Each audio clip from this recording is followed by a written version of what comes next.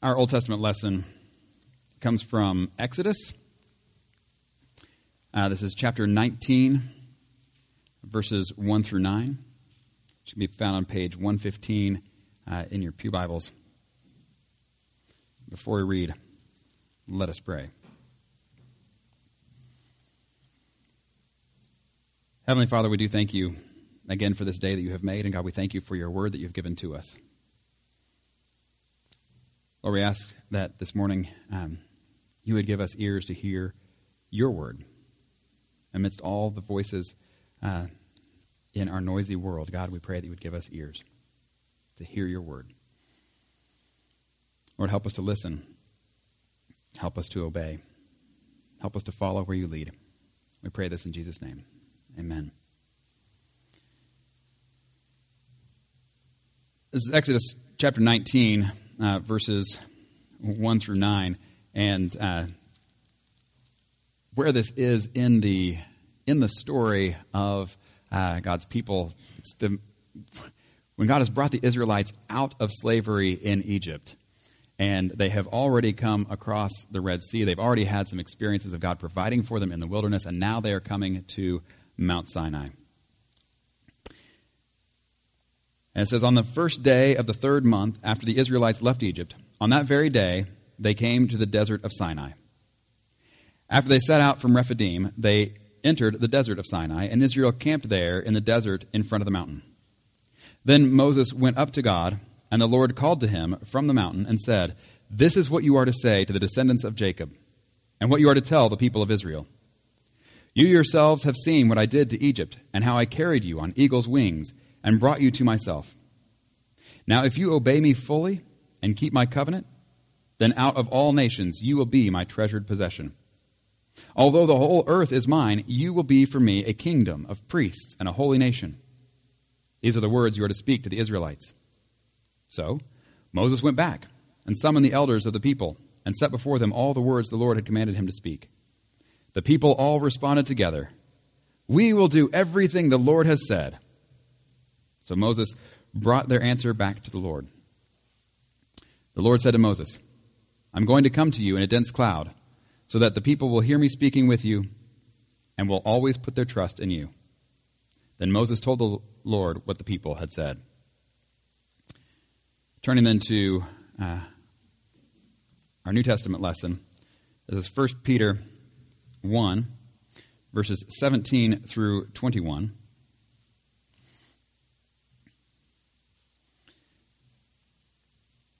And Peter writes,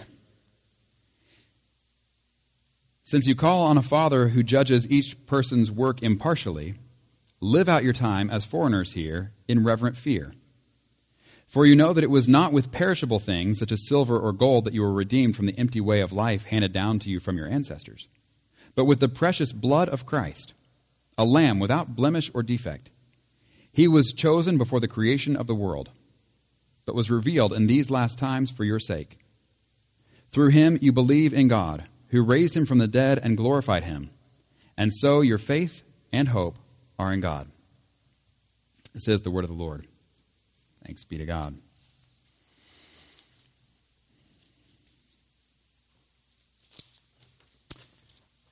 Well, our sermon text, as you can see from, it's printed in the bulletin, is John 12, verses 20 through 33. And we'll get there in just a second. But for now, we need to kind of pick up the story of how we get to this place first. And we talked about last week Palm Sunday, which was weird because we're in the middle of Lent, and Palm Sunday comes traditionally at the end of Lent, the Sunday right before Easter. And as we talked about last week, the reason that we covered Palm Sunday then is because there's a lot of stuff that happens between Palm Sunday and Easter, and we want to let that breathe a little so we can actually kind of walk that path along with Jesus. So we looked at Palm Sunday, and one of the things that we looked at with Palm Sunday is the events that are happening there That's Jesus coming into Jerusalem. So he's riding into the capital city, and everybody is cheering, and they're waving the palm branches. And we talked about how that's like waving flags and campaign signs, because this is the person that they see as coming into the capital city to take over, and he is now going to be the new king, and he is going to be the one who leads everybody in driving out the Romans and establishing this restored kingdom of Israel. That's what everybody's expecting. And Jesus is riding in kind of as a king. And he's been doing things that show and display his power to do what nobody else can do. And so it's like, well, yeah, he's the one who ought to be the king. But then we talked about how his kingship looks very different than the way that people were expecting it. And so they had it right on the one hand, that he's the king. On the other hand, what that looks like is very different than what they were expecting. And so... we see him riding in on a donkey, and it's different. So we're going to look at some more of that this morning, this idea of his kingship, but also the different kingship. And so where we start is actually with a bit of people coming to Jesus. Here's where we start. This is John chapter 12, starting in verse 20. And this is what kicks off the whole thing. We've just had Jesus ride into town. We've just had all that. And then, it says, now there were some Greeks among those who went up to worship at the festival. And they came to Philip, who was from Bethsaida in Galilee, with a request. Sir, they said, we would like to see Jesus. And Philip went to tell Andrew. Andrew and Philip, in turn, told Jesus. So this is what sets it all up. What is it that sets it up? Non-Jewish people are coming to Jesus. Now, in the way that this has gone so far, that's not really what we've seen. We've been seeing Jesus calling Jewish disciples. We've been seeing him going in and around in Israel, ministering more particularly to Jewish people. And here we see kind of a shift. Now we see people who are identified as Greeks coming and saying, we want to see this Jesus. Now, they're already, somewhat Jewishly inclined. They are in Jerusalem for the Passover. So these may be people who are God-fearing Greeks. But here they are, wanting now to see Jesus. So there's a little bit of a change in seeing that this is not just for Jewish people, that Jesus is a king not just over Israel. Jesus is a king over everybody, everywhere. And what's bizarre, to me anyway, maybe you think it's just totally normal, but what I think is bizarre is that John tells us these people came and they talked to Philip, and then Philip and Andrew go to Jesus and say, hey, these people want to see you, right? And then John doesn't tell us if they ever see Jesus. I was like, oh, don't leave us hanging. Do they get to see him or not? But what he does tell us is how Jesus responds to this request in another way. And so this request, while in my mind, yeah, they get to come. I don't know of a time that people are trying to see Jesus so they don't get to. But what he does tell us is how Jesus responds to this request by way of it just kind of bringing again to his attention and what he wants to bring to everybody else's attention of what his kingship is and what it's about and how it is not just for Jewish people, but it is for everybody and how exactly that takes place. So here we have another turn in the whole story, and this is verse 23. Jesus replied, "The hour has come for the Son of Man to be glorified." If you have read straight through the book of John to this point, that line should really stand out. Because so far we've seen numerous times where Jesus has said, my hour has not yet come. You remember he's doing the water to wine. Sorry, I almost said that backwards. Water to wine at the wedding in Cana. And when Mary first asked him to do it, he's like, why are you asking me to do this? My hour has not yet come, right? And then later on, there are a couple occasions where people try to arrest Jesus. They try to seize him in the temple courts. And John says, but they couldn't because his hour had not yet come. And so this is one of those things where we're, coming along in the book of John, we're like, so it hasn't come yet. What is it going to mean when it comes? When is it going to come? And then we get to this line and he says, Jesus replied, the hour has come. The hour has come for the Son of Man to be glorified. Okay, so now we at least know what this hour is about. Somehow the Son of Man is going to be glorified. Next week, we'll go into more of what in the world he means by Son of Man. We're going to hold off on that for right now. And we're just going to say it's him. We'll talk more about that next week. But the Son of Man to be glorified. Well, what is that going to mean? And so he tells us in ways we may not expect. Very truly I tell you, he says, unless a kernel of wheat falls to the ground and dies, it remains only a single seed. But if it dies, it produces many seeds. Anyone who loves their life will lose it, while anyone who hates their life in this world will keep it for eternal life. Whoever serves me must follow me, and where I am, my servant also will be. My Father will honor the one who serves me. Now my soul is troubled. And what shall I say? Father, save me from this hour?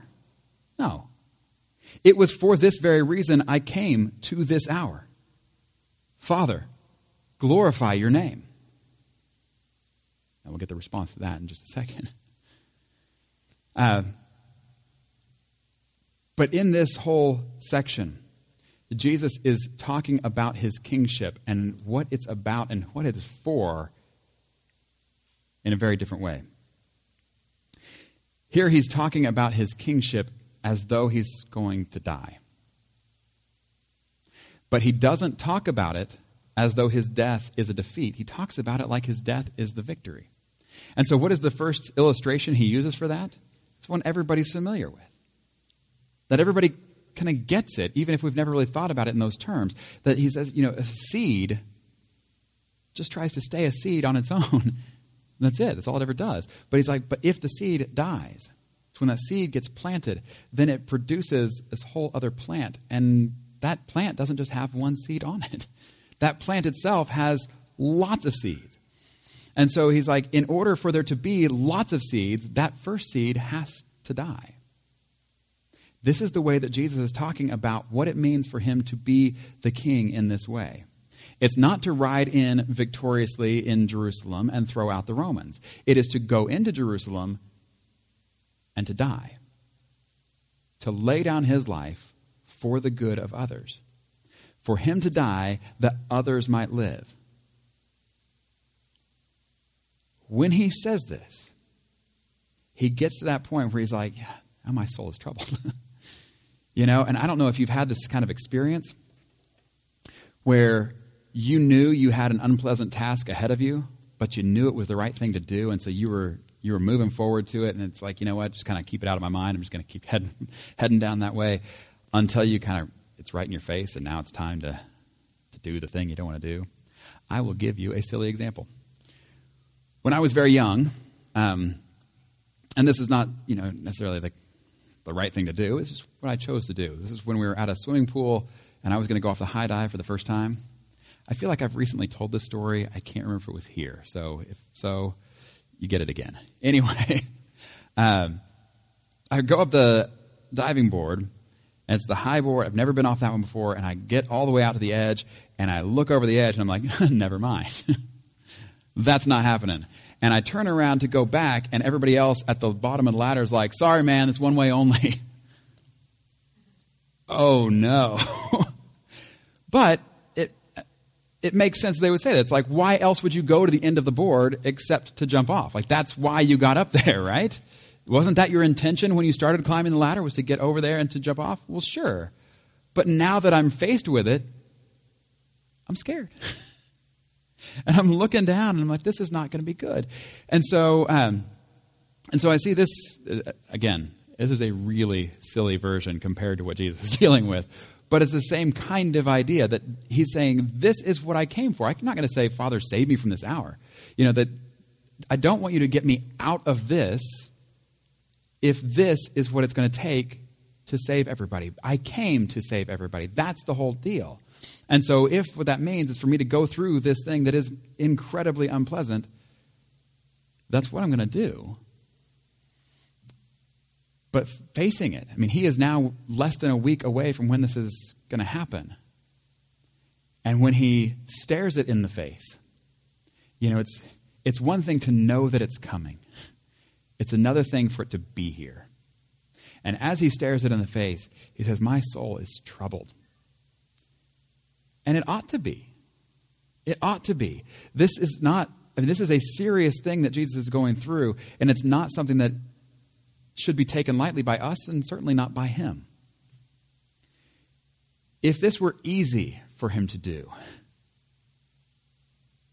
it wouldn't be the same. And I think, personally, that it is not troubling to me that he is troubled. It is actually comforting to me that he's troubled as he faces this. That he looked at something that was not easy to do and said, but I love them enough, I'm going to do it anyway. And he moves forward, even when his soul is troubled. I'm going to carry on with my story. As I faced the waters below from that great height, eventually, 25 minutes later, that is true, by the way, I did jump, and I made the plunge and came down just flat on my belly. Knocked the wind out of me. Didn't matter. I was underwater. You can't breathe there anyway. And so, I mean, it seemed pretty bad.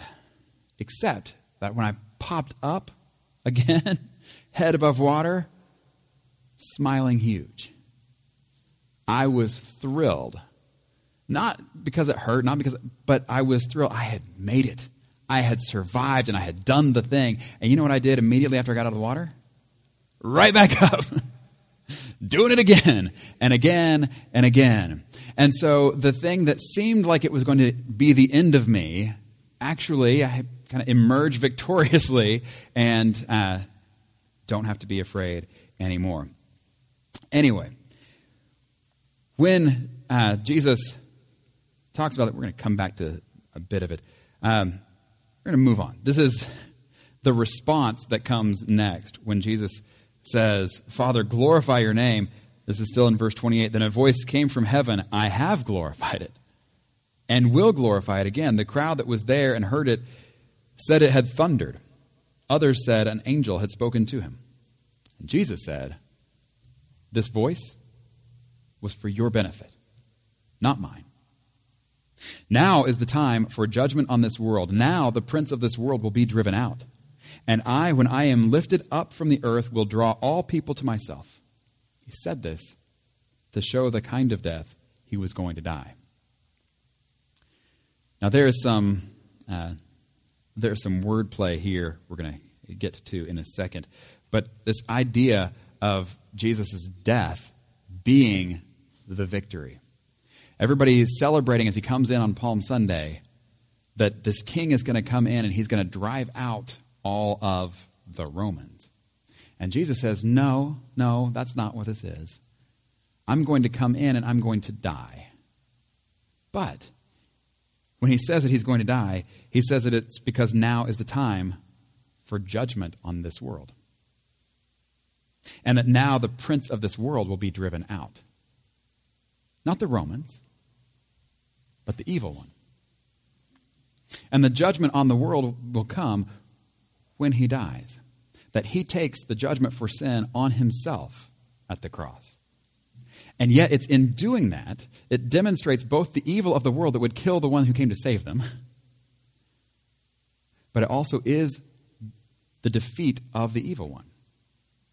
If you turn over to the book of Revelation, it talks about how this dragon and all this weird language, and it's defeated by the blood of the Lamb. Like, how can the blood of a lamb defeat a dragon? And that's the whole point. It is so counterintuitive. I keep keep using this phrase in conversation with people of how reality is counterintuitive. There are so many examples where things aren't like they seem.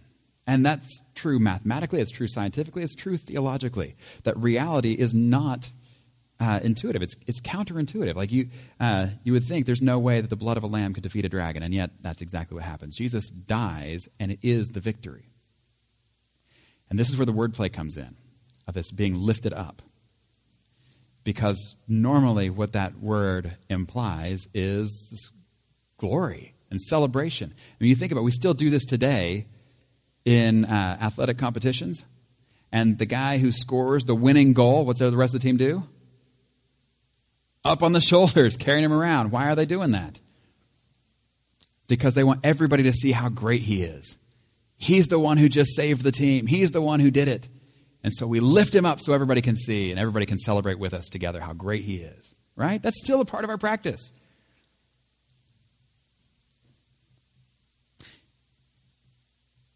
And Jesus says, when I am lifted up. Is it going to be like that? He's going to be lifted up on a cross, which is a very different way to be lifted up. But he's combining this, that it is through being lifted up on a cross that he is lifted up as the one that we still celebrate and say, look at him. He's the one who saved us. Because he was lifted up on a cross.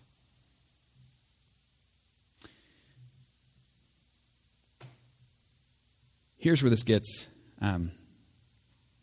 it's crazy. We talked about how at the beginning we see these Greeks coming to Jesus. That's what started this whole thing.